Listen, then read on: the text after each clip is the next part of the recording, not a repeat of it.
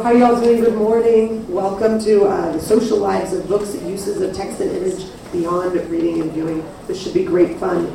Very grateful for all of your attendance. This is a wonderful and hopefully lively crowd for 8:30 in the morning. We're going to do a little bit of introductions on introductions. I'm Hannah Marcus. I convene this panel with Aaron Hyman, who's turning off the lights, I think, and Marissa Nicosia, who's here in the front row. We're really excited about this. This comes out of an interest and a conversation that we've been having over Bagels at Rare Book School over the past couple of years about things that people do with books other than reading them. And Aaron and I in particular are interested in eating them. People engage in bibliophagy who eat their texts. So that's our secret mission in having you all here, learning some more about the other things that people do with them. So it's my pleasure to introduce Leah Price, who's the Frances Lee Higginson Professor of English at Harvard University. She'll be chairing this session and adding her enthusiasm to the conversation that follows. She's written numerous books, all of which are wonderful, but the one that's most, I think, immediately relevant to the panel today on the creative and social uses of books, readership and non-readership uses and misuses of books in Victorian Britain. Whoa. Hello? We're good. We're good. How to do things with books in Victorian Britain 2012. We're also looking forward with bated breath to the forthcoming Overbooks dispatches from the front lines of the reading wars. Please join me in welcoming Leah, and she'll get us started off today. Thank you.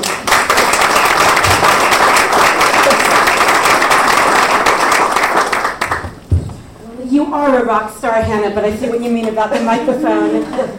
Thank you all for coming out so punctually to this first session of the day. Quick reminder, if people have a cell phone on, could they please switch it off? And I'll introduce all three of our panelists right now, and I'll ask you to hold questions until after all three of them have spoken, in the hope that we can get a conversation going among their three papers, which you'll see are quite varied in time and place, but have interesting conceptual and methodological overlap.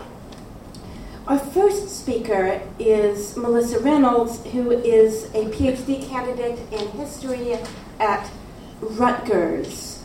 And Melissa's dissertation, Gentle Reader, Ye Shall Understand, Practical Books and the Making of an English Reading Public, 1400 to 1560, examines vernacular knowledge in manuscript and print to ask how the social, economic, and cultural context of practical books challenges our narratives of print and the public sphere in early modern England. Our second speaker, Catherine M. Rudy, is professor of art history at St. Andrews University and is the author of 5 books known to probably many of us in this room, including maybe most directly relevant to this panel, although it's a hard call, Postcards on Parchment, The Social Lives of Medieval Books. What some people in this room may not know is that Professor Rudy is also a weaver whose current show is hanging at Cambridge University Library and includes a display of magical underwear designed by Professor Rudy, who has smuggled in a sample of said magical underwear that you may want to ask about in the discussion period. Our final speaker, Fan Wang, is a PhD candidate in comparative literature at University of Massachusetts Amherst. And her work ranges across classical Chinese poetry, drama, and fiction in late imperial China, as well as research on English literature. Her current research considers literary traditions, both East and West, to expose the limitations which more conventional reading practices tend to impose, which is a good summary, I think, of a thread running through all of these papers, although I hesitate to use that metaphor with a weaver in the room. So, Melissa, over to you.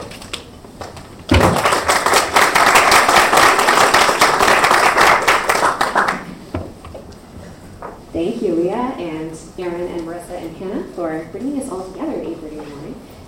I'm going to not do the rock star thing. Okay, can you guys hear me if I just set it down? Great. Okay.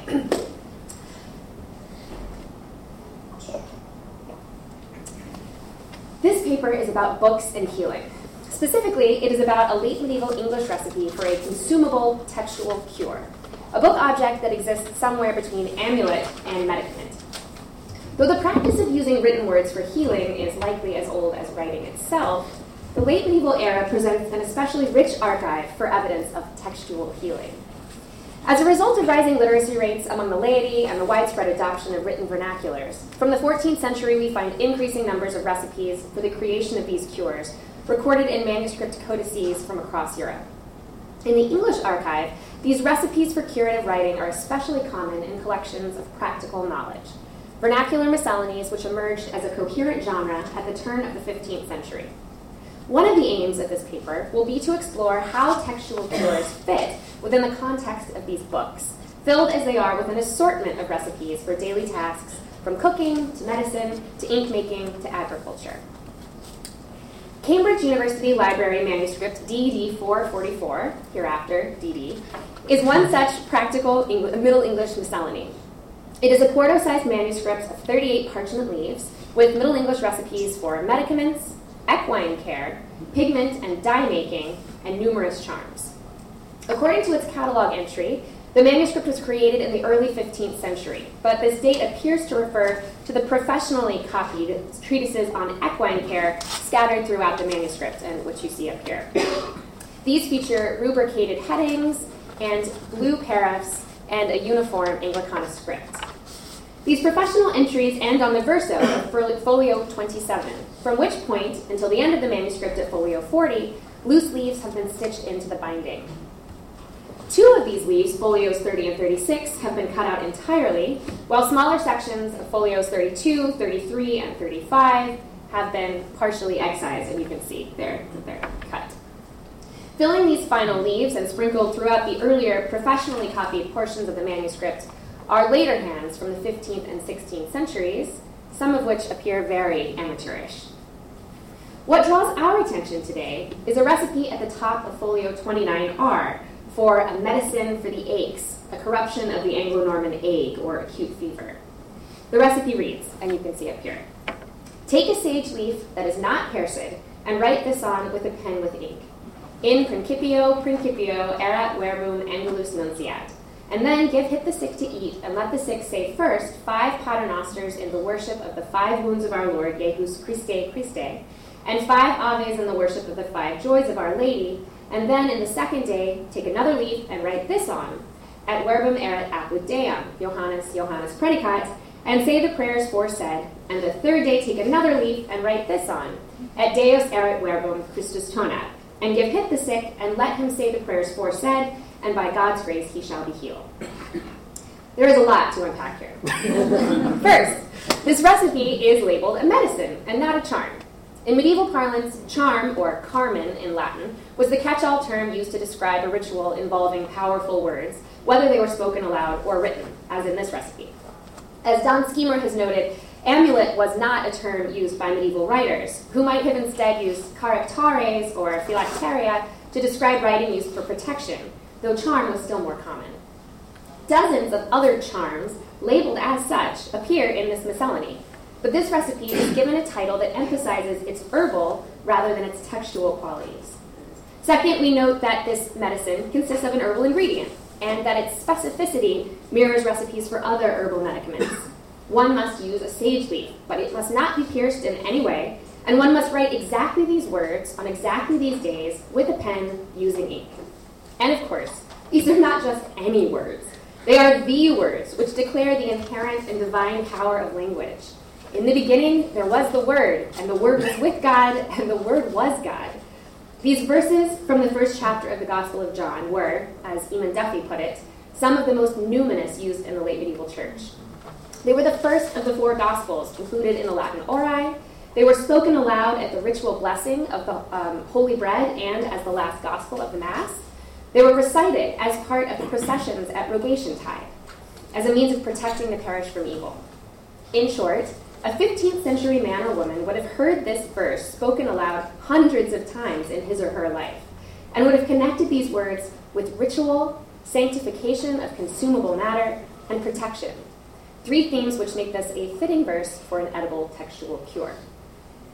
The sage leaf medicine is the only edible textual medicine in this particular miscellany, but there are other textual charms. On the folio immediately preceding the sage leaf medicine, 28V, and on folio 35R, are several charms which require that magical words be written on either parchment or, as in this example, on a plate of lead. And in fact, you put it on a plate of lead and then you put it in a horse's head. Nor is the sage leaf medicine unique within the Middle English corpus of curative writing. Volume 10 of the Manual of Writings in Middle English does not include this Deedy manuscript, but does give citations for another 12 manuscripts containing a sage leaf charm against fever, and Leah Olson has located another 3 exemplars of the charm besides those listed in the manual. Though I have not yet been able to check all of the witnesses for the sage leaf medicine, I have compared the 2 versions of the charm available in print or online. One edited by Olson from Cambridge University Library Additional NS 9308, and another digitized in Wellcome Library NS 542, and they are remarkably consistent with one another, but differ from the sage leaf medicine here in the DD manuscript. Both of these other recipes utilize the language Christus tonat Angulus nunciat and Johannes predicat, but omit the in principio verse from the opening chapter of the Gospel of John. And finally, in addition to these sage leaf versions, numerous other charms for the fevers follow similar structural themes.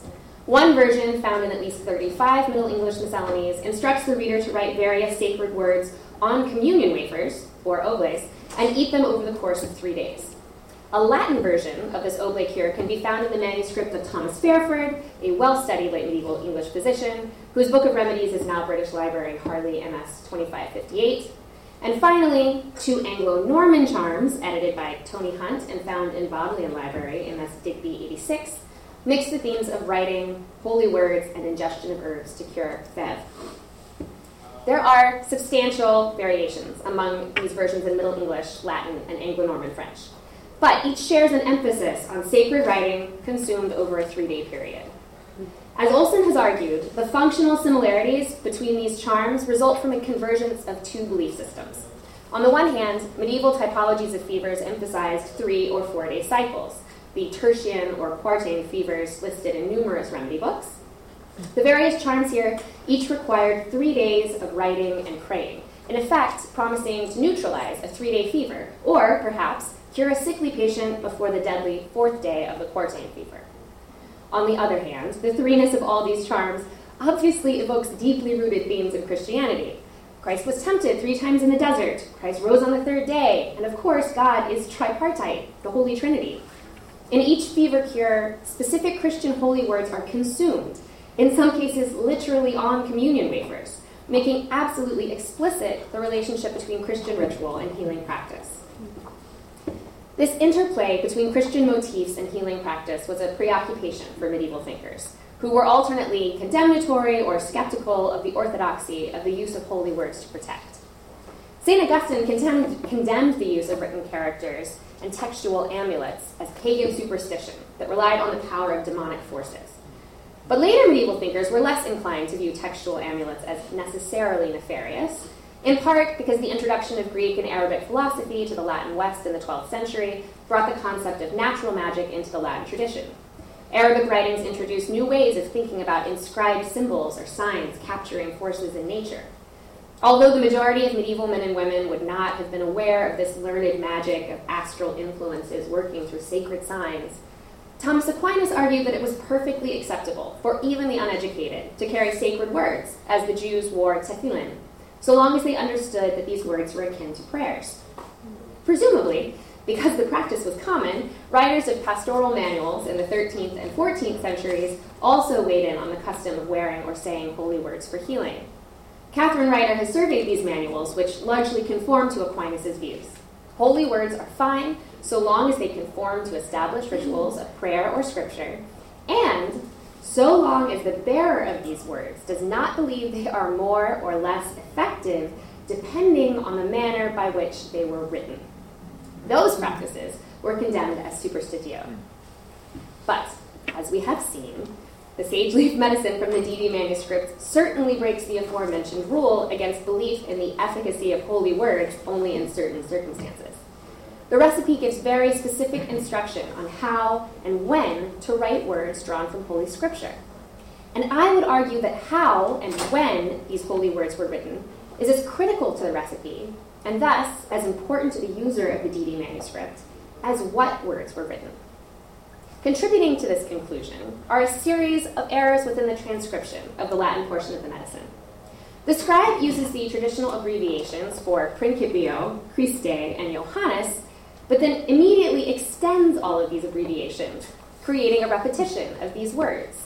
The scribe also adds an interlinear boom, you can see it on the I guess you're far right, above the abbreviated werbu in the 6th line, extending the word above the line rather than simply adding an in to the existing word if he wanted it to be complete. He uses numerous similar abbreviations within the Middle English portion of the recipe, as in persid on the very first line, but does not extend or repeat any of the abbreviated Middle English words. I propose two possible conclusions. First, perhaps he was copying from an exemplar where someone else had extended the Latin words, and he did not know that he was repeating them. Or, alternatively, and more likely in my view, perhaps he chose to extend the abbreviated Latin for a future user or reader, recognizing the likelihood that the recipe would be performed by an illiteratus who might not know how to extend those words when writing them on the sage leaf. And this is not the only evidence of questionable Latin or a fast and loose relationship with sacred words in the Dede manuscripts. Indeed, the 3 other textual charms recorded in this manuscript on folios 28V and 35R employ strings of vaguely Latin nonsense words as curative writing. So in the horsehead charm, it's not even really that close to Latin. It's like zeronen, zeronen, zeronem. There's one astra in there, so I guess you can get one good Latin word. And then on the bottom charm, there's an olipas, folipas. And of course, this is not unusual to this manuscript. I would like to argue that the transcription errors of the sage leaf medicine, coupled with these pseudo-Latin charms, call us to question the relationship between what the words in a textual cure signify and what they represent as a series of physical movements, processes, and techniques. In short, I am wondering if a medieval user saw these sacred words as invoking a series of meanings, or if they viewed this recipe as an opportunity to create with their own hands a physical object that, through the act of writing, referenced sacred power. Perhaps these medieval men and women saw these textual cures as process and writing as product. And I think we can explore this idea not only because the sage leaf medicine is preoccupied with the specifics of process, the 3 days' time, gathering the right sage leaf, writing in ink, saying the right prayers, consuming the cure, but because textual cures so often appear in remedy books, alongside dozens, if not hundreds, of other recipes for a variety of things that depended on the right ingredients and the right techniques of manufacture. As part of my dissertation research, I have analyzed 66 other 15th century Middle English remedy books, of which 13 contain some recipe for a textual cure or charm in writing. In every case, these cures or charms are interspersed among other recipes, which stress process more so than effect. To understand a single textual cure, and especially this textual cure, we have to look at its context. We have to look at the whole book. I have already mentioned that the first 27 folios of this manuscript contain recipes for equine care, some of which are charms, but many more of which are simply recipes for powders, plasters, or herbal tinctures. Beginning on folio 27V, a different 15th century hand has written a series of charms related to equine ailments. The sage leaf cure on folio 29R, which you can see at the top on your right there, written in that same hand, appears to be the last of this series of cures that involve writing or saying sacred words.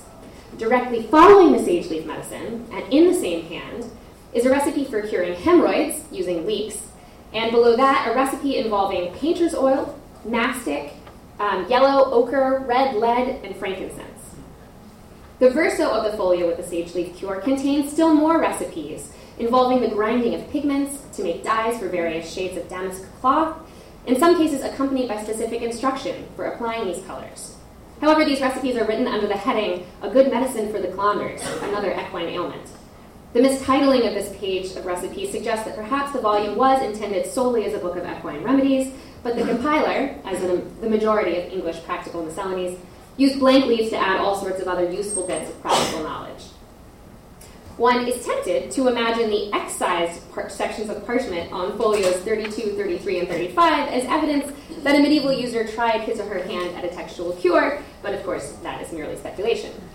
Folios 31 through 38R are filled with still more charms and recipes added haphazardly by various hands, including recipes for a pottage to keep a man laxative and anointment for the sciatica. Indeed, recipes to ease the pain of sciatica recur so frequently through the last leaves of the manuscript that one suspects the compiler suffered from extreme lower back pain. Finally, folios 38V and 39R contain still more professionally looking entries on the virtues of rosemary and betony. These treatises explain how each herb may be used to cure ailments through multiple different but specific preparations. The variety of these recipes is not unique to the DD manuscript. Of the 12 other remedy books in my study that contain textual cures or charms in writing, 7 also contain an herbal with instructions for when to harvest, how to prepare, and what to cure with various herbs. 4 also contain ink-making or book-making recipes. 4 contain agricultural instruction of some kind. 2 contain recipes for cookery, and 1 other manuscript contains recipes for textiles. In short, when we read the Sage Leaf Medicine in the context of all of these other recipes for which process and ingredients are of primary importance, it helps us to see writing as akin to other craft techniques, like grinding, tempering, boiling, or soaking. No doubt the scribe whose entries fill the DD manuscript considered himself a member of the craft of scriveners, or writers, so to return to a focus on writing as craft is simply to return to his way of thinking.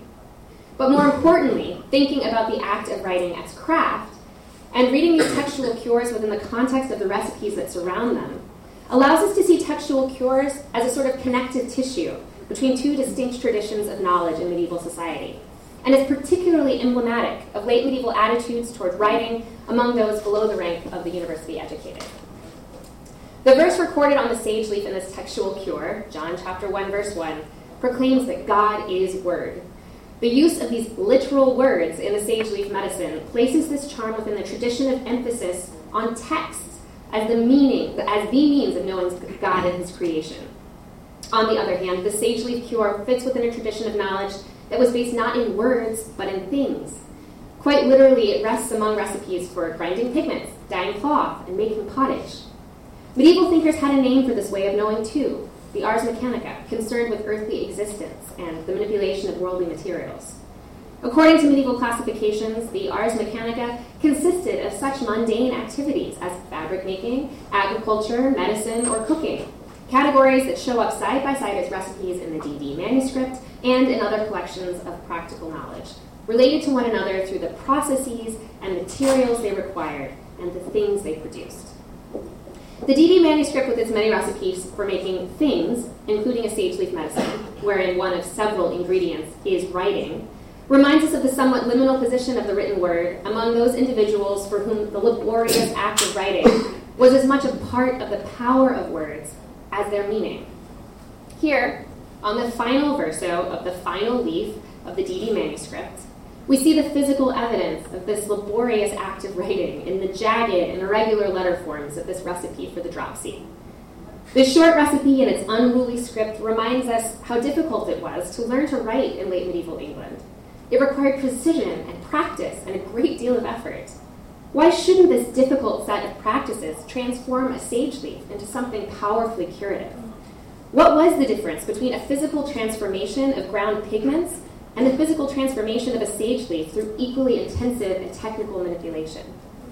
We can perhaps imagine this writer using the same script on a sage leaf, working his pen over a surface even less forgiving than parchment, using writing as both ideation and object, process and prayer, material and medicine.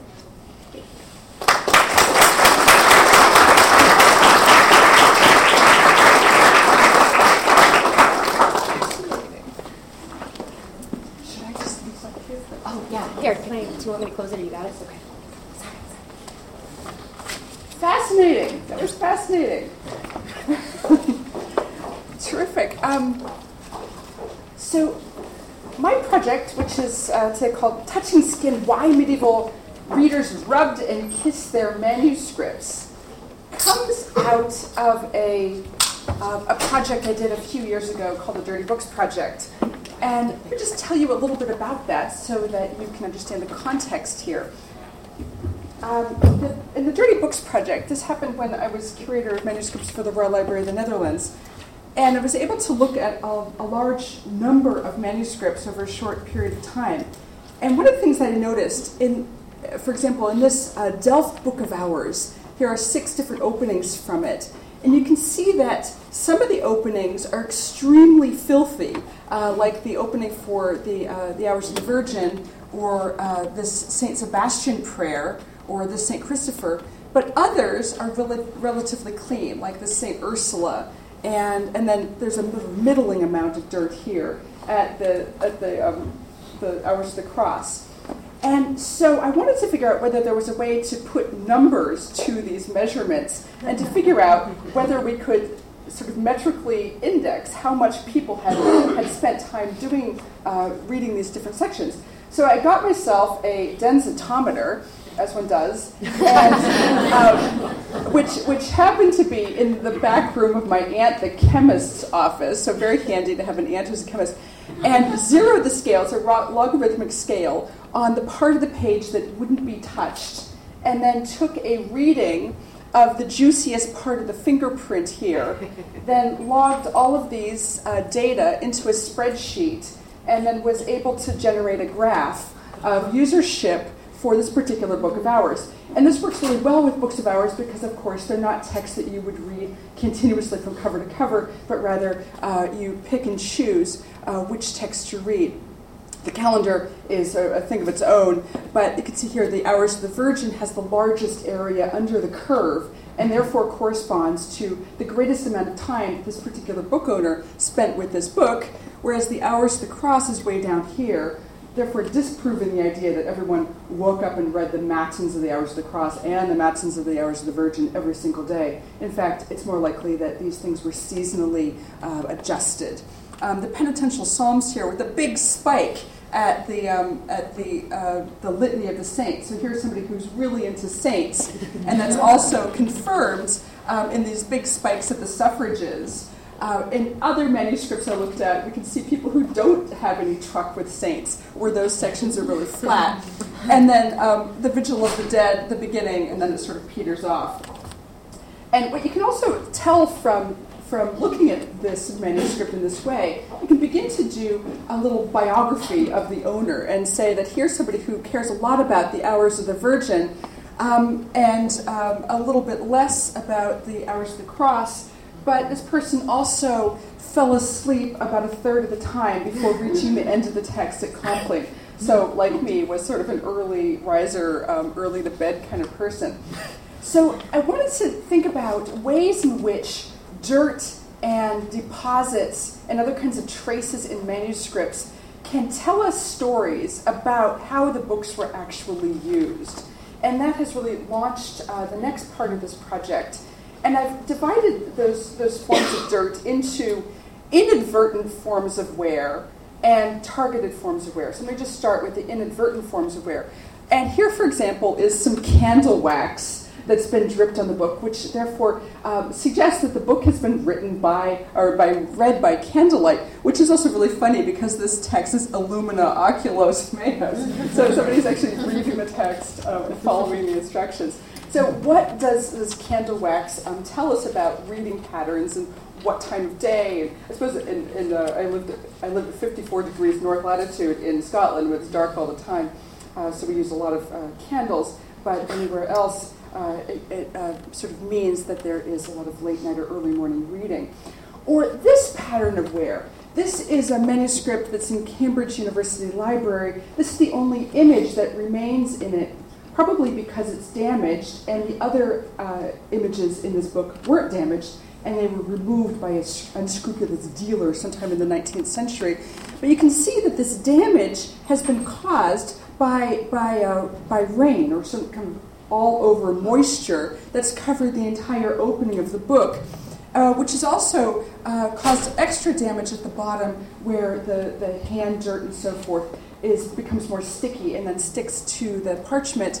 But that the green here, the Raising of Lazarus, the green field, has almost entirely peeled off. And what I figure in this case is that somebody used this manuscript, and this is the Vigil of the Dead, in a private prayer book, in a book of hours, that this person may have used the book while imitating a priest who was going to the gravesite and carrying the book in an open form in a kind of procession. So this person is imitating this kind of behavior and taking the book outside to read it at a grave site outside. And this kind of pattern actually reappears in other manuscripts as well. Here's another English manuscript of English rain coming down on this particular opening. And you can see that this opening alone has shrunken because of the water damage. And you can see that the whole page is slightly buckled and has caused it to shrink, so the rest of the book block is a centimeter larger, and that this all-over damage has resulted in the situation where all of the paint around the gold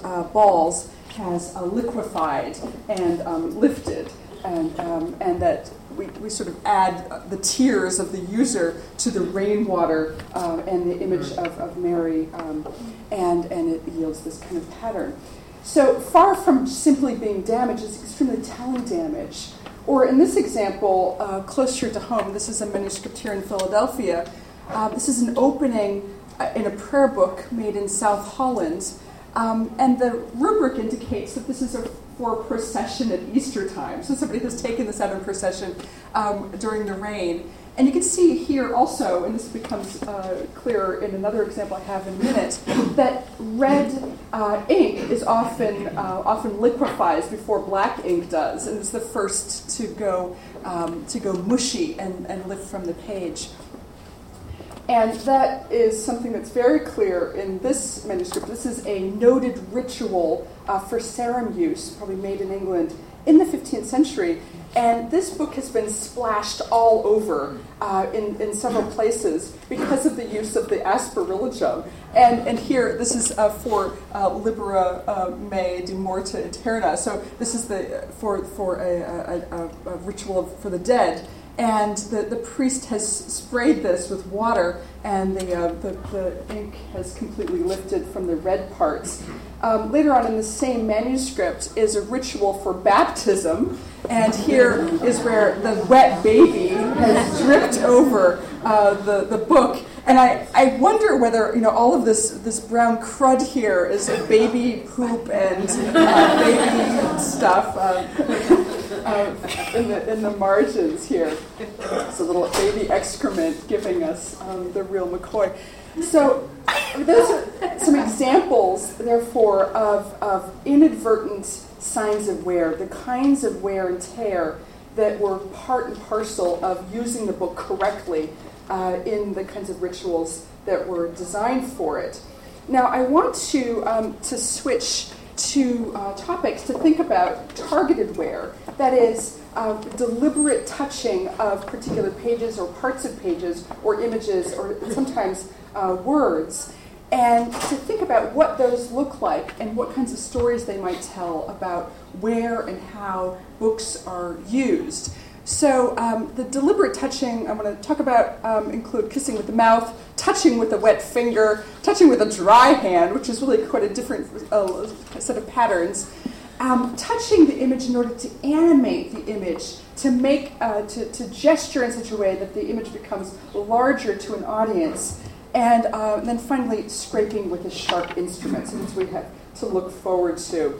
A lot of these gestures, I think, come out of the priestly gesture of kissing the canon page of the missal during the course of the Mass. And in more than the greater part of the surviving missals from the 13th century forward, at the canon page, which is usually one that falls about halfway through the book so that it can be opened symmetrically at the moment of this osculation, we get an increasingly large image of Christ as the late Middle Ages progresses, and that image of Christ is often kissed. And here you can see that the priest has particularly directed his attention to the feet of Christ, to the bottom of the cross, but also has worked up the torso as well.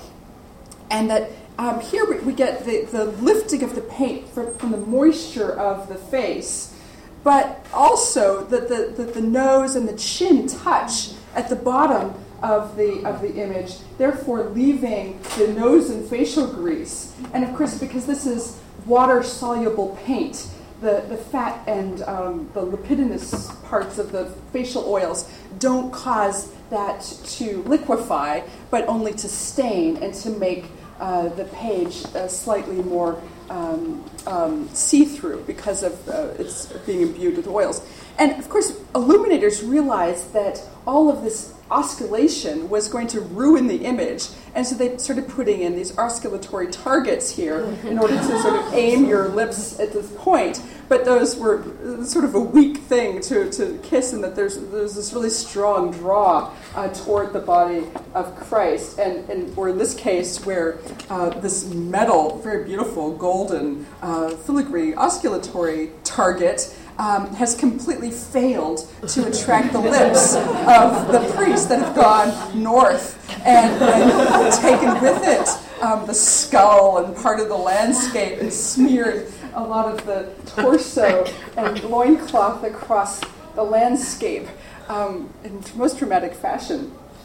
But part of my argument is that people who are in positions of authority, so including priests, who are performing these kinds of rituals, that they are inadvertently explaining or showing people how to use their books in private, and that these gestures then get translated into the private devotional sphere, as with this private book of ours made in the southern Netherlands for export to England, where this book has been used by a lay person who has sort of imitated a priest in kissing this image over and over again. And we can see that it's most definitely a wet technique that has introduced a lot of moisture onto the surface, causing a lot of cracking here. But the person has also deposited nose and chin grease onto the page, and also handled it, sort of gripping the book for dear life. But when we look at the back of this folio, we can see that nose grease has really come through, therefore really strongly suggesting that it is a sort of whole facial contact that is causing this kind of disfigurement and interaction with the book. So extremely close contact here. Now, so this is techniques with the mouth, wet techniques. So both the effluvia from the mouth, the saliva, but also facial grease. But another way to use the mouth was by kissing the finger and using the finger as if it were a pax, transferring the kiss on the fingertip. And we can reconstruct this gesture from a large number of manuscripts, only a few of which I brought to show you today. Here is another English missal, the Te Igitur here, so no big canon page. But in order to mark this section as particularly relevant and important, to give it heightened importance, the user of the book, who must have been a priest, then kissed his finger and not only touched the T in Te Igitur, but also used the decoration here in order to signal the beginning of reading by touching the decoration. Here's a detail of that, where you can really see the finger whorls, where the finger whorls have transferred the saliva to the ink and caused that ink to liquefy and spread out over the gold and leak out beyond the frame of the tea. But we also get this gesture upward. And I think that there's also an element of curiosity here, where the book user is also curious and involved with the various textures, including the very exciting sort of cold metallic texture of burnished gold. And that's what we often see being touched. So we can see this movement along the side. But this is also related to that osculatory target. And by that I mean that here is an attempt to try to deflect some of this very physical attention onto the margins where it won't infect the text itself, where the text remains legible because the attention will go to the side.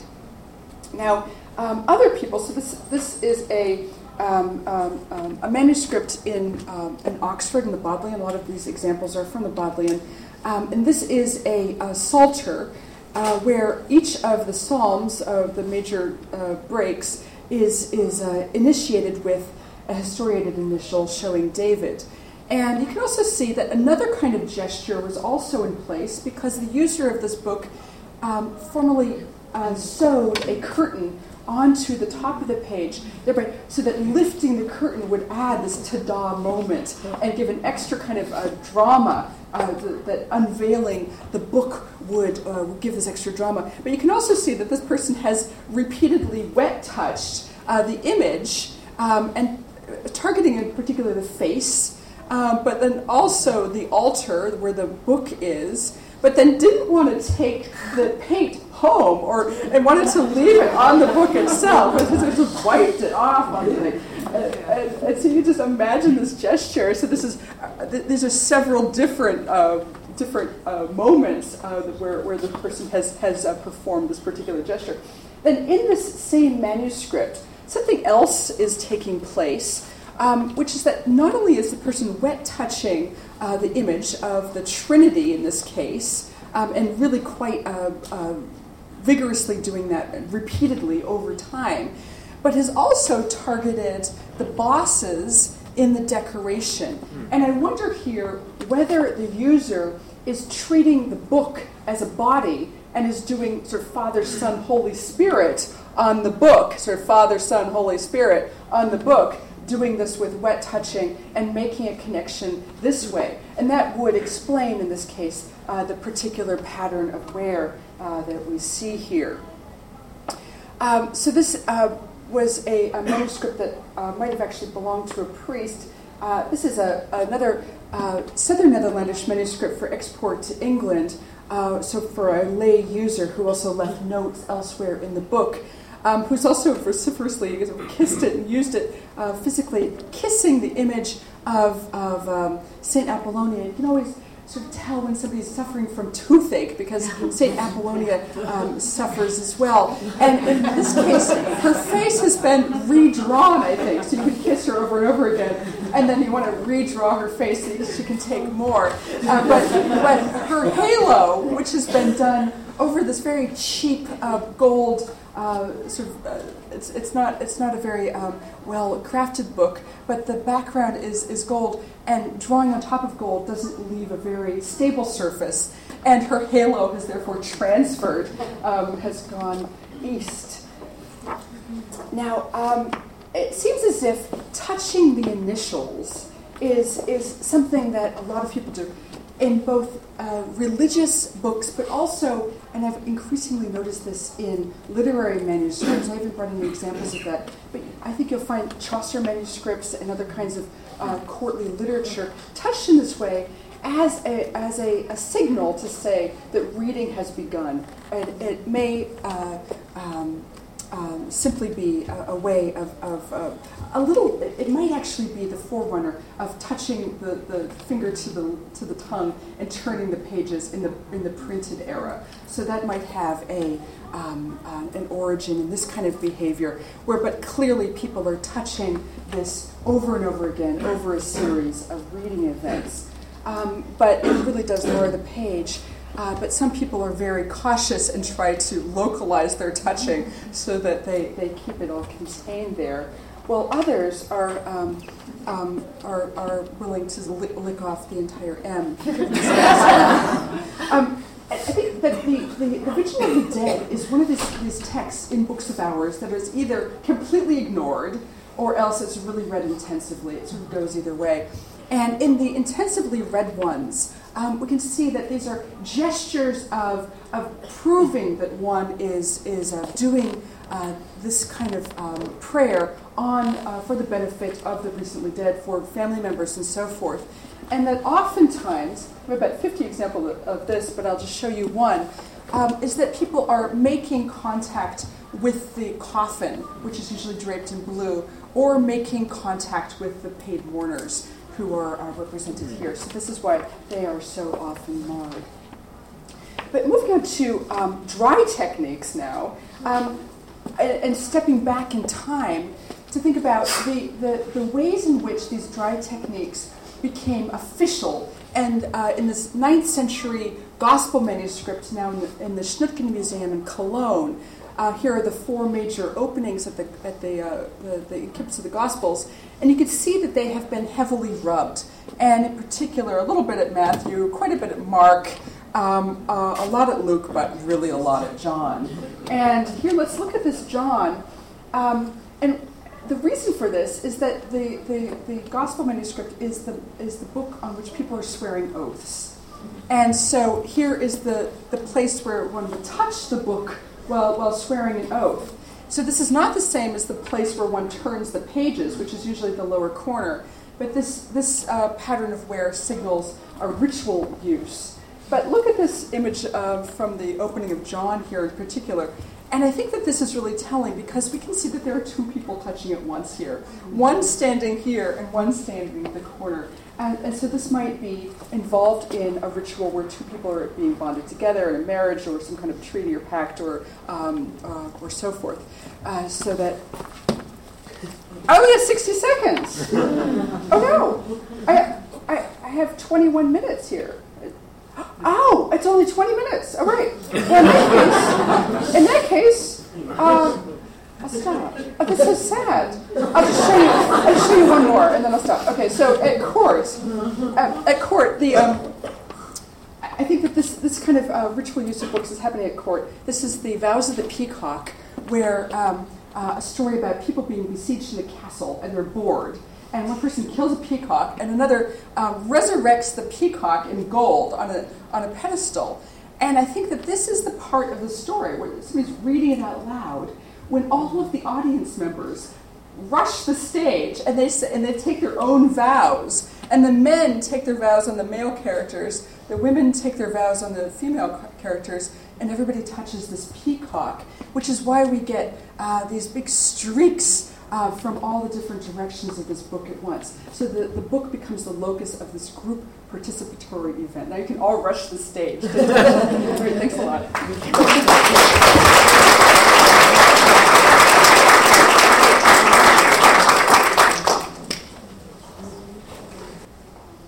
Okay, so my presentation is on the uses, abuses, and misuses of books in early modern China.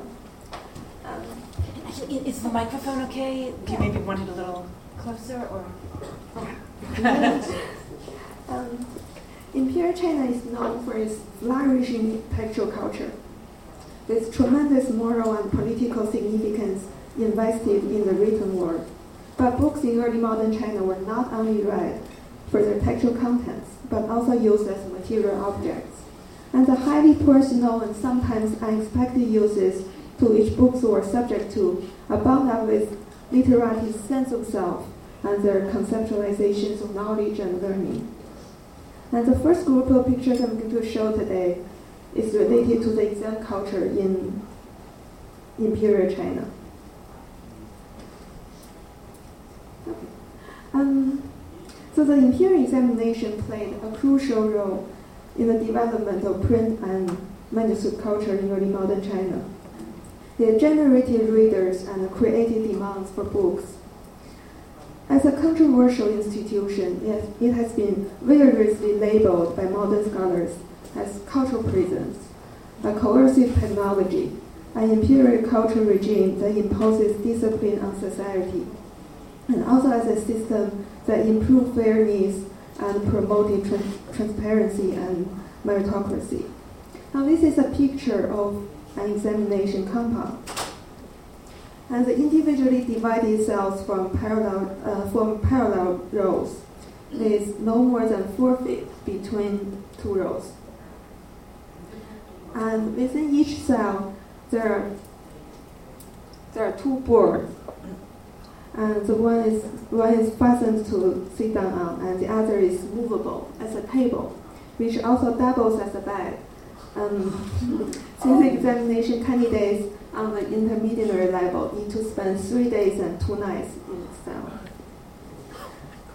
Yeah, so in early modern China, the imperial examination was a high-stake game for literati who worked all their lives for this privilege to enter the prison, and hoping to translate their ability to memorize and interpret the classics into political power and social status.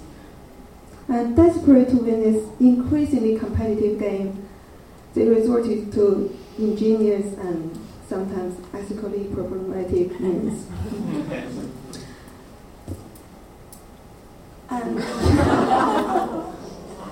And here's one of the books designed for the examination hall. And some exam candidates will sneak into the exam compound, use those tiny little books, usually by hiding them in their shoes. And this is a book specifically designed for the purpose of cheating in the examination hall.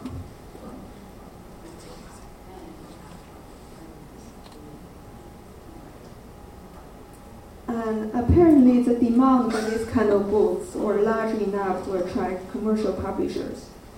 And this is a printed one, produced by a commercial publishing house in 19th century. It is 6 centimeters in height, but it includes all the 5 classics with complete commentary.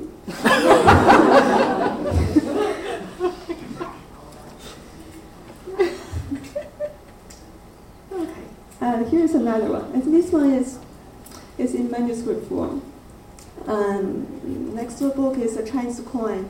It's about the size of a dime.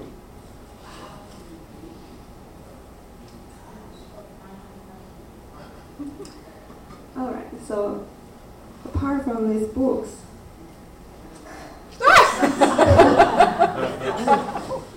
candidates also try to sneak into the compound short, covered with classics in tiny characters. I don't know if you can see this, but the important lines are even highlighted in red. Yeah.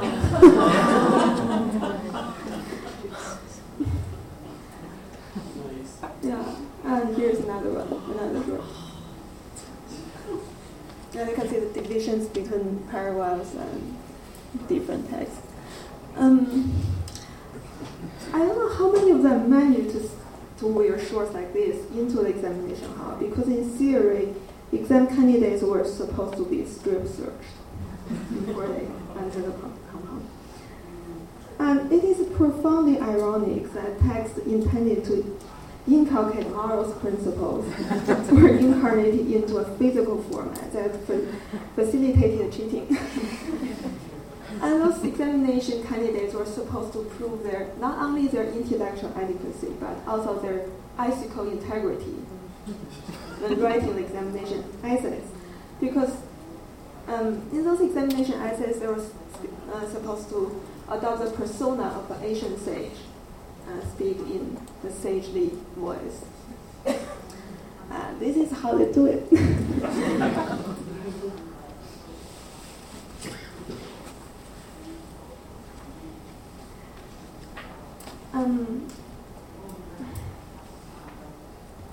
Woodblock printing was first used in the 7th century to print religious texts, images, Buddha, and calendars. And those books are not necessarily for reading. And this is a frontispiece of the Diamond Suture. It was dated to 868, and it's said to be the earliest complete survival of a dated printed book. And it's interesting that the colophon is the colophon says, on the bottom of the slide, the Diamond Sutra was printed reverently for universal free distribution by Wang Jie on behalf of the two parents on the 13th of the 4th moon of the 9th year of Qiantong. So the Diamond Sutra was printed as a gesture of filial piety by the son to pray for his two parents.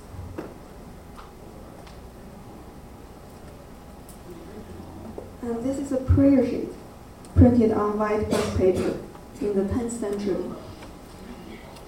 In medieval China, people hand-copied, printed, and distributed Buddhist sutras, prayer sheets, and images of Buddha to accumulate karmic merit for themselves or their loved ones.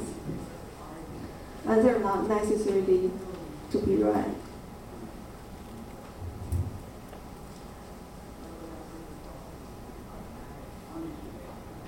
And at least not read by living readers. In 1944, a Dharani charm was found within a hollow bracelet in a tomb dated to the 9th century. He was buried with disease to keep him safe and in peace in afterlife. So the charm was intended for the dead.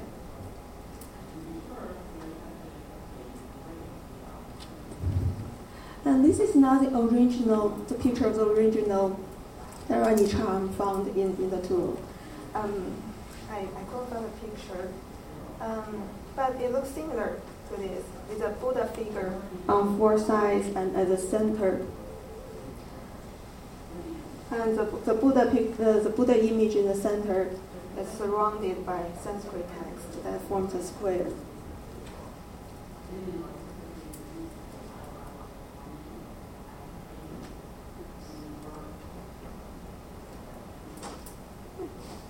And here is a tiny stupa.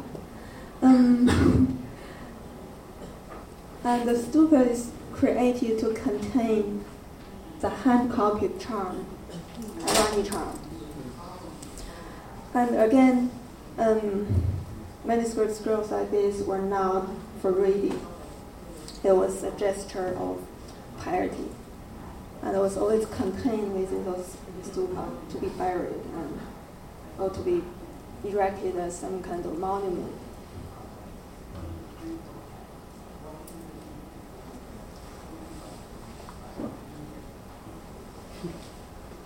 And here is one of the earliest calendars printed in medieval China. And this one was dated to the 9th century. And it's amazing that calendars printed in later dynasties until late 19th century look remarkably similar to this one. It has 12 branches of the year, and solar terms, and the animals.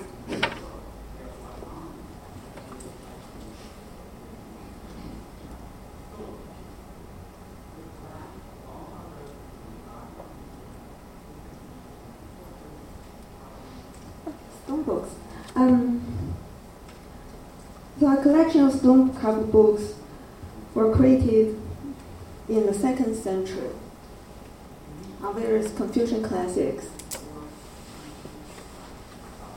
And these stones are not just monuments, they are actually intended to be read. And they were carved in the 2nd century to preserve the classic in imperially sanctioned versions. And they were set up outside the Imperial Academy, and so students could walk around and read the stones. And sometimes they make transcriptions or rubbings from the stones.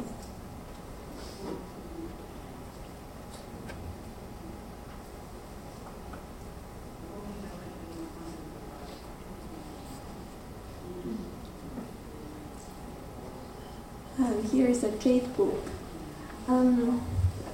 Jade books were endowed with ritualistic properties that signify imperial endorsement.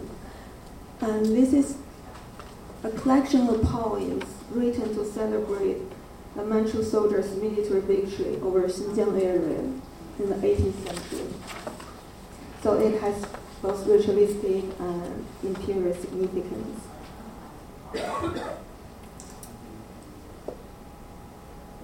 And here is another Jade book commissioned by the emperor in Qing Dynasty.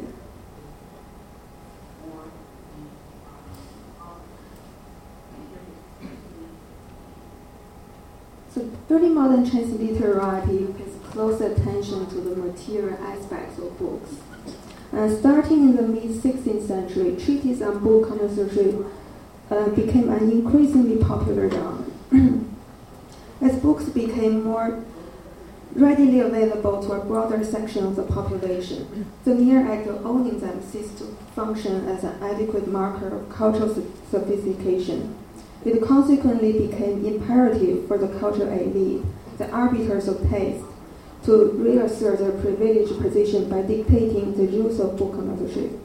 And one strategy was to shift the locus of prestige from the size of a library to the quality and the rarity of its holdings. And those aspiring to cultural capital began to write profusely and elaborately about the color, smell, and texture of both the book, both the paper and the ink used to print books. And sophisticated book owners now needed to know if the paper is in a given book was dyed or not, if it was made of bamboo pulp or hemp, if the surface was rough or smooth, and if the ink was treated with perfume or spice to mask the smell of the pencil.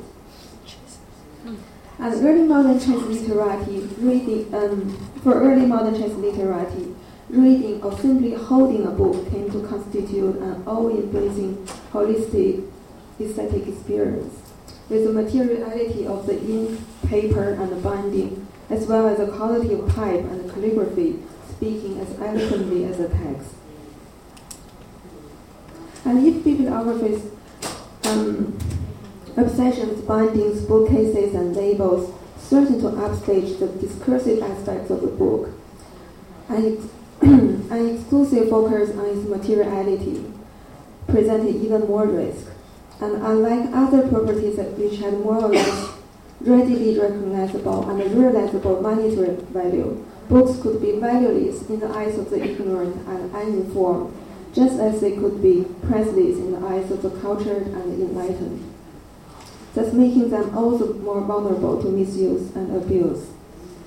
And like the accounts in early modern Europe of manuscripts being used for a variety of household purposes, accounts of private book collections in early modern China abound in unfortunate incidents of books sold by the pound in exchange for food and clothing, or put to domestic uses such as fire-making, wall pasting, or sold as waste paper to pay off gambling debt by servants and filials, children, or ignorant women. And when a housewife or servant dismembered a book and turns its shredded pages into shoe soles or jar covers, she is either ridiculed for appalling ignorance or condemned for her knowing violation of textuality. But a literati who purposely foregrounds the materiality of a book by putting it to unconventional uses, he is most likely making a statement, whether political, cultural, or personal. And his idiosyncratic misuses of the book is in all probability motivated by a keen appreciation of its textual value rather than a disregard for its physicality. And then Mao Xin decided that to boil water with the woodblocks of Sitang Renji, a title produced by his grandfather, the famous publisher Mao Jin, would make his favorite taste exponentially better. He deliberately converged the material and textual aspects of the book by extending the beauty and charm of the word onto the material medium that bore it. And the destruction of the woodblocks, therefore, paradoxically constitutes a celebration of the text. And similarly, the scholar who, according to legend, miraculously assuaged the storm by throwing into the raging river a volume of Du Fu's poems, hand-copied by Dong Qichang, placed his faith in the magic power of Du Fu's words and Dong Qichang's handwriting. In other words, The supernatural, soothing qualities of the book resided in its exceptional linguistic and calligraphic appeal. And if the Borneo woodblocks and the drawing of Du's poems paradoxically displayed the fine literary taste and aesthetic discernment on the part of Maozin's great-grandson and the legendary scholar, setting fire to one's own library during dynastic transitions could function as an ultimate gesture of loyalty. And when Beijing fell into the hands of Manchu soldiers in 1644, Fu Guo, an official posted in Beijing, gathered firewood in his library and burned down the entire building together with the tens of thousands volumes kept in it. Refusing to surrender to the Manchus, Zhao Zhenji, another minor official, encircled himself with his beloved books and set them ablaze. This concurrent destruction of book and body thus became a final expression of loyalty, a heroic act of self-determined martyrdom. And literati's writings about the book, its materiality and textuality, speak to their sense of identity. As illustrated by the cases of Fu Guo and Zhao Zhenji, their complex and at times emotionally intense relationship with books take on special urgency during dynastic transition. And in these times of turmoil, the personal vicissitude suffered by men's letters become a metaphor for the social and political upheavals taking place on a national scale. The dispersal of their books, which more often than not attended a cultural elitistic, geographical as well as psychological dislocation, figures the disruption of scholarly tradition and loss of cultural authority and authenticity. And profound and intrinsically enduring as the lessons of ancient sages claim to be, the material form in which they were incarnated, the physical book, was as susceptible to abuse and destruction as their literary owners were to political and cultural persecution, a vulnerability foregrounded in times of social crisis. And in a letter to Zhou Lianggong, Chen Hongxu, a 17th century scholar, gives a disturbingly graphic account of the dissolution of his private collection at the hands of Manchu soldiers. Not content with taking every grain of rice and every article of clothing in his house, those soldiers tore apart and cut up the tens of thousands volumes Chen Hongxu had painstakingly acquired from across the country to make armor stuffed with paper and padded saddles. And books once cherished for their text were reduced to their materiality, and the pages that conferred upon Ming literati a sense of cultural superiority, when smeared with charcoal and stripped of textuality, became weapons for the rising Manchus to assert military power. And similarly, warfare is also the leading cause of dissolution of private libraries in the late Qing Dynasty and early Republic China. That's about from late 19th century to early 20th century. Altogether, 59 known private book collections were destroyed during the Fourth Opium War, the Taiping Rebellion, and the Second Opium War. Books were abused in outrageous ways in this turbulent time. And after the Taiping army captured Hangzhou,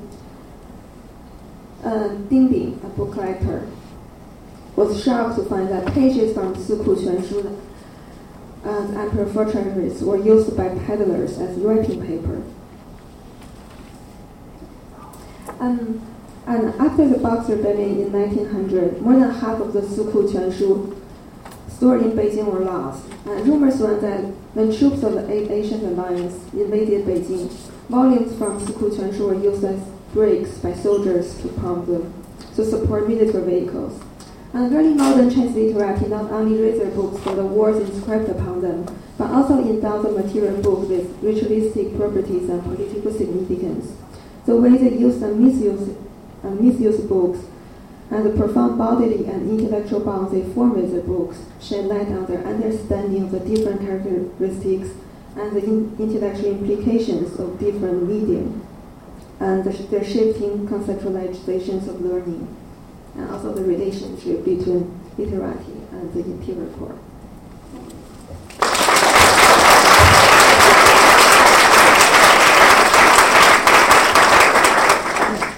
Thanks to all three of you for three different but I think related papers about the use and abuse of books. If our three panelists would be willing to come up to the front and maybe sit in the hot seat, we have about 20 minutes for questions, and the floor is open. But can you see us if we sit? Oh, that's a good.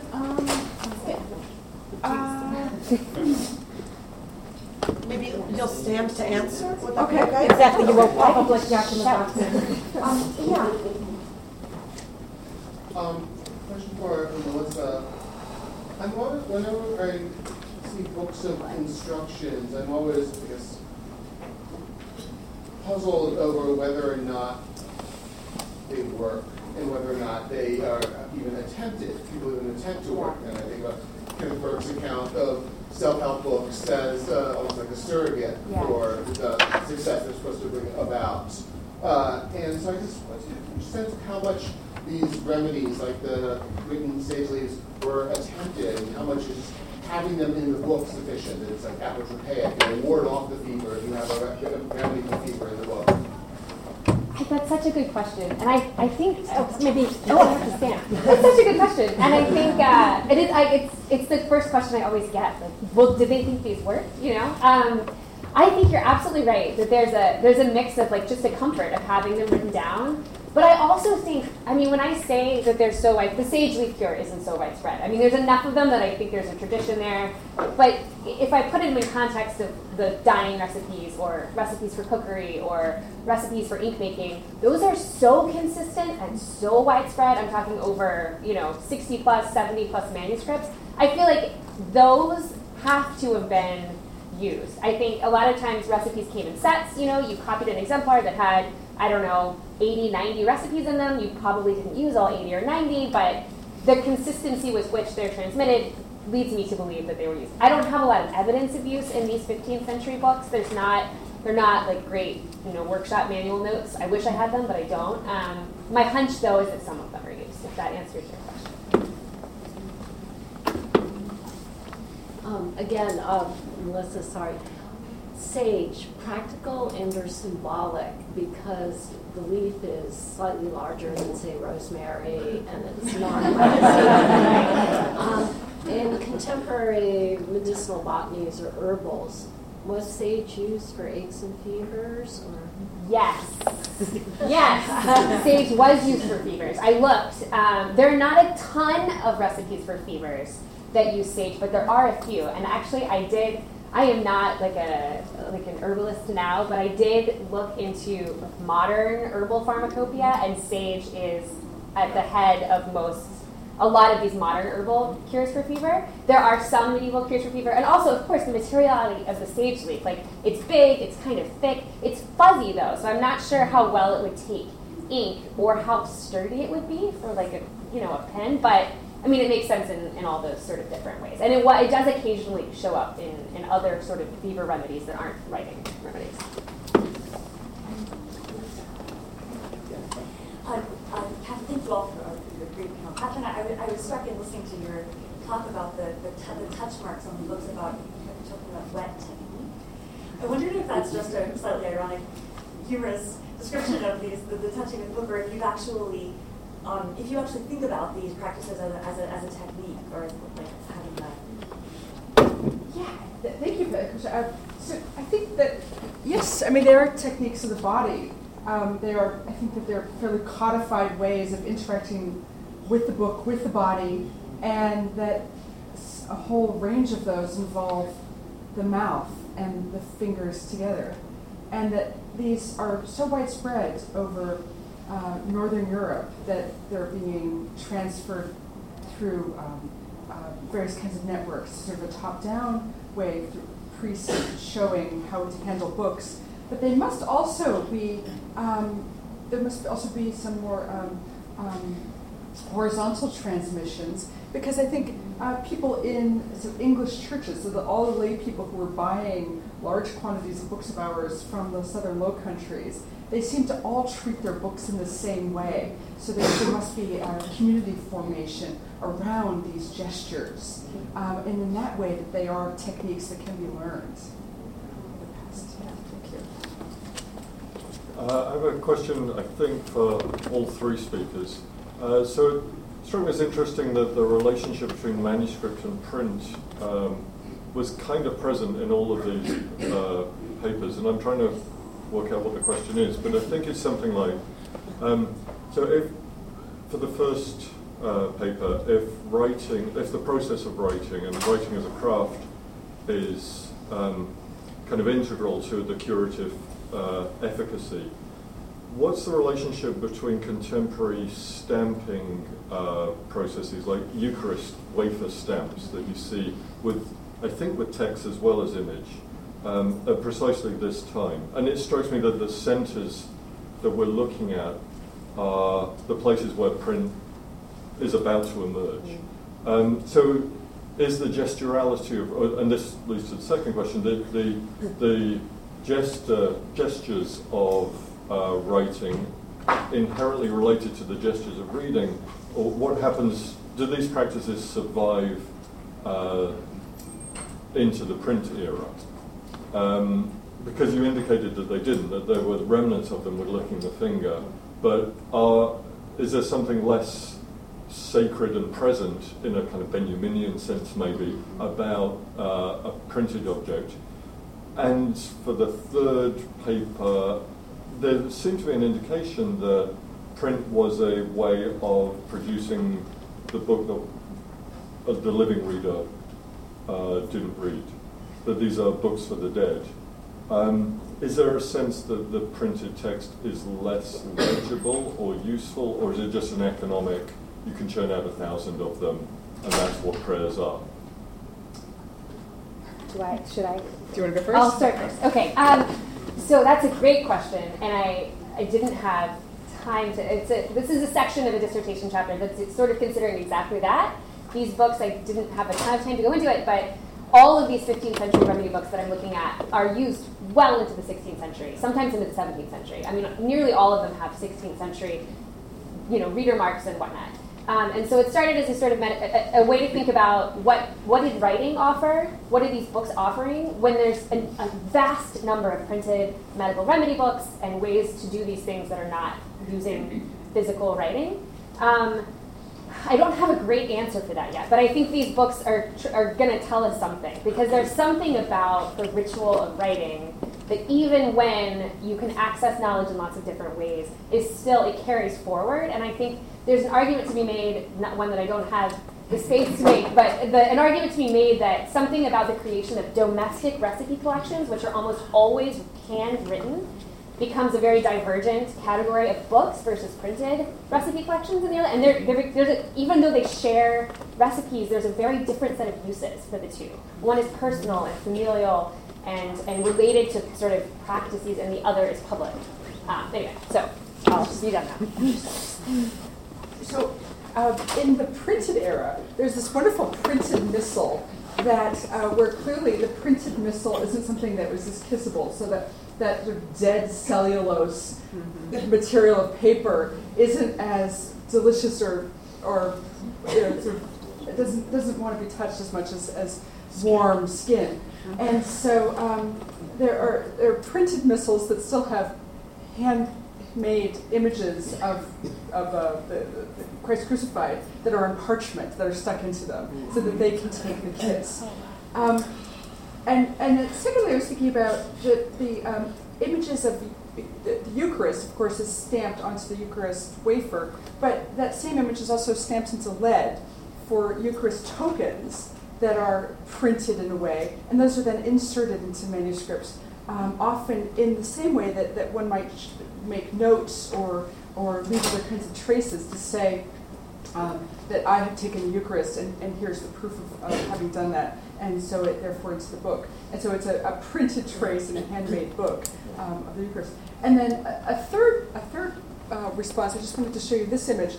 This is from Philip the Good's prayer book that he inherited from his father, Philip the Bold, and he especially collected images of the Veronica, which is the premier printed images that is printed with the face. And of course, a lot of what I'm talking about is the printing with Nosegree's face. But Philip himself kissed these images to the point where he got them extremely filthy. And that whole page is really dirty. You can see the gutters are still clean, where his facial grease couldn't reach into the canals. So the Veronica is printed with his face, and he's then printing his own face onto the Veronicas. But then I think that what happens is that, and this relates to your paper, Melissa, that he scrapes the image but leaves the eyes, so that it's not iconoclasm. And then that I suspect that this paint, then the scrape, is then used as medicine, as part of a ritual of ingestion.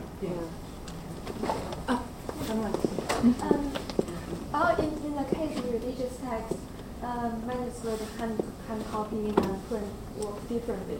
I mean, hand copying a suture or a charm is more devotional and personal. And sometimes people, lay monks or the lay leaders, they'll copy sutures in their own blood. Yeah, so it's a highly intense personal experience for them.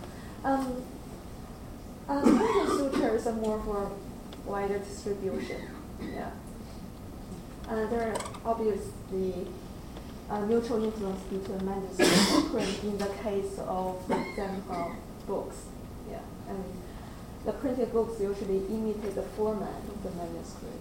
And there's this very close relationship throughout printing between manuscript and print.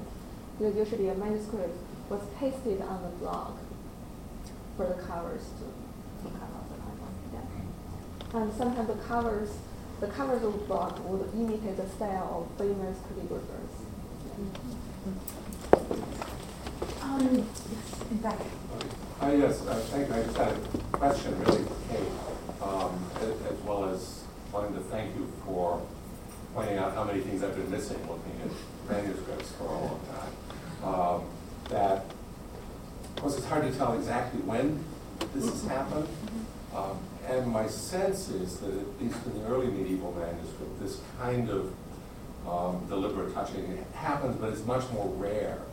And so the question is really, when do you think that there's a point where this becomes a much more common way of interacting with books? Thanks, Larry, for that question. I think my sense, this is really hard to prove, but my sense is that in the 13th century, when the canon page is getting larger, when the image of Christ crucified is moving from a little initial that's a T to turning into a crucifixion that's turning into an initial and then a large page, and then sometimes a 2-page spread, that whole enlargement also indexes a more theatrical approach to performing the Mass, and that theatricality is also mirrored in larger gestures, and that a lot of the smears that we're seeing are an attempt to make small images visible or enact them or animate them to a large public. So it has a lot to do with the kinds of audiences. I have seen quite a few printed books, popular devotional books, that have been kissed, definitely. French, German, little prayer books, and also Eastern European books. So I think printed, I actually disagree with you there. Okay. I think that continued into the printed era. And I just wanted to mention one other, I have a broadside that's a picture of the Virgin, and it's from Germany, 18th century. And it has a caption that says at the bottom, Attacta. It's from a pilgrimage site. It was a broadside given to pilgrims. And that means that it had been touched. The Virgin had touched the statue. I don't know whether it was the engraving itself or the paper, but I suspect it was that they would print these and touch them to the Virgin. I don't know if you know about that. Thank you for that. It sounds like we need to have a conference bringing together print and manuscript people to talk on this topic. My lack of knowledge about prints is just that I haven't looked at that many of printed books. Right. So there's a wonderful, in the 15th century manuscript that's in Brussels, there is a small print from Cologne, from the Shrine of the Three Kings, that says, this has touched the Charlotte of the Three Kings. So it's also a 15th century. So I have a question for all three speakers, but maybe especially for Fan, about the shifting balance of power between material form and textual or visual content in these objects. Because in the that amazing image of the inscribed shirt that you showed us, Fan, where you could see everyone tweeting that image, and where can I get one of those? In some ways, that seemed like a mirror image of the kinds of imitation that you were describing, Kate, in the sense that in one case we have say the face print imitating the image on which it is being printed, or the rained upon page imitating the scene of outdoor reading being depicted. Whereas in the case of the inscribed shirt, as you pointed out, Fan, we have the action being the act of inscription violating the very ethical principles being inscribed. And so I'm just, this is a very fuzzy question, but I'm curious about the role of imitation, or the opposite of imitation, in all three sets of case studies. If any of you would be willing to take up on that. Well, the short, obviously the short is, we can say, is kind of a manuscript because it was handwritten, the characters were handwritten. But I think the highlighting was interesting, the right highlighting. Because that's a feature shaped by both manuscripts and print in early modern China, and sometimes it's really hard to tell the difference. Whether, from pictures, whether a book is printed or hand copied. And I think it's interesting that the short is like a symbol of the bodily attachment that formed by the literati and the text and the books in whatever form they take. So that might take us back to Melissa's use of the book as almost a symptom of bodily conditions. Yes. I think so many charms, not just the sage leaf, so many textual charms are really sort of at their heart about imitation of rituals that involve writing. And I think it's one of those things I'm still trying to work out, but I think that's sort of where you get this disconnect between pastoral manuals and Aquinas and other people who are so concerned that everyone understand the meaning of words, that the meaning is the primary sort of key to a charm. And I think sometimes we as modern scholars sort of fall into that trap too. Like, what is a system of belief that's a Zeronim? It's like, I don't know if it is a system of belief. It's something about, it's imitation, it's ritual, it's imitation and then enactment on the body. So, that's I have a physical response to that. So years ago at the Warburg, I did a project looking at aperture paques texts that are written into prayer books, and they often are interspersed with crosses like the ones you showed. And so I shrunk them down and printed them on the silk and hired a budding silk underwear maker in Glasgow to produce one set of underwear, but here it is. But so it's so shrunken down signs that are micro printed, so a real imitation of what you were just talking about. You can feel that way. Thanks. A question for Melissa. I thought your paper was really interesting, and it strikes me that one of the things that it seems to suggest is a shift in how we think about classifying books.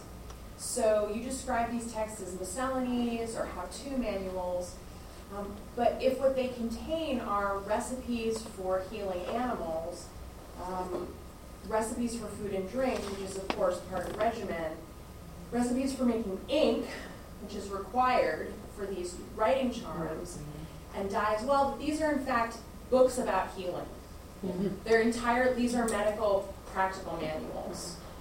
And so what do can we think about them like that? What would we gain by actually, what would we gain by thinking about these kinds of manuscript book collections as medical compendia? Because it sounds like what you're saying is that in many of these collections, every single kind of how-to or recipe is involved in healing in some way. That includes prayers as well. Yeah. Yeah, absolutely. Absolutely. I think they usually are sort of given the blanket term remedy book, which sort of the overarching theme is healing. I use that term sometimes. I've pushed back a bit just because sometimes, like this particular book is very much about medicine, equine medicine, veterinary medicine, human medicine, with a few other things like the recipe for making cloth.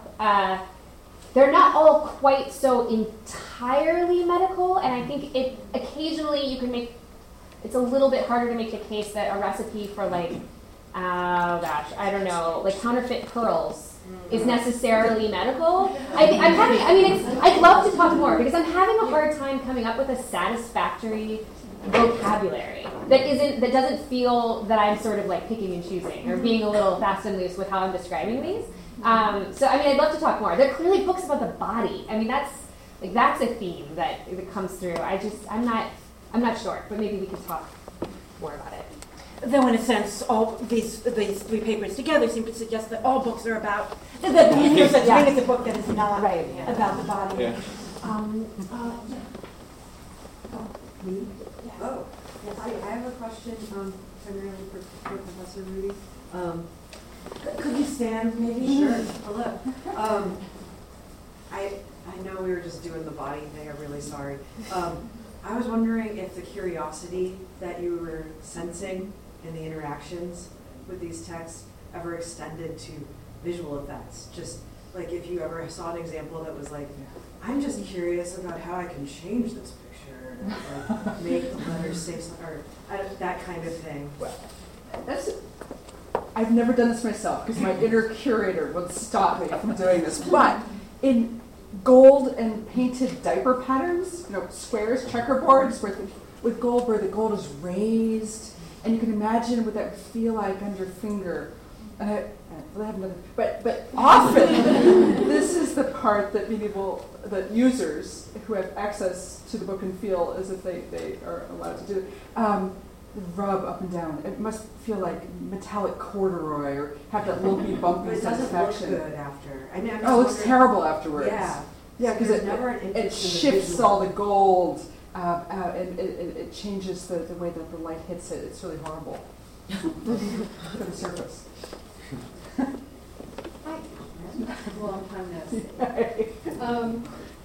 I was interested by the gentleman's remark in the back that it seems less common in the earlier period, this kind of touching or kissing from the scrutiny of manuscripts. And I just kind of wondered, thinking comparatively about who the users are of manuscripts at each period. Obviously, the period that you seem to be dealing with is a period of private devotion where prayer books are being produced in great numbers, so it's a new group of people using them. And I was also wondering about it in the context of Northern versus Southern, and then also the context of Eastern versus Western Christianity and the fact that there's still a very active tradition, of course, of venerating icons. Yes. So the tradition of paintings being venerated versus books. And sort of the trajectory of the customs and where they go according to religious schism and religious divisions, or groups left behind in the North that still continue practices before the schism.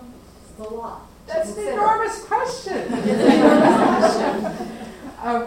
At the moment, I think you're right that with prayer books and increased literacy, increased access to books, that people start handling them in new ways, and that clusters of people must be showing each other how to handle books, and that part of book handling, part of devotion, must be putting on public displays of how to use books as a way of gesturing your particular piety in public places like churches. And so making these gestures larger also makes the subject, the book-owning subject, appear pious, because you can see that person is there doing all these things. As far as so I think that in England, for example, there are these communities of people who are handling the book the same way. To tell you the truth, I haven't seen enough manuscripts from Southern Europe to really know that, because most of my experience is in the North. I think this is a question that would involve a group project of maybe 10 specialists who are all looking at it from different angles to be able to really answer it correctly. But I think that maybe just starting by getting some vocabulary, getting some new ideas about how people were using books might be the first step, and that there's much more work there to do for this comparative thing that you're gesturing at. Well, after all this talk of ingestion, I think our speakers deserve some form of refreshment. But before you start to pepper them with more questions over coffee, please thank all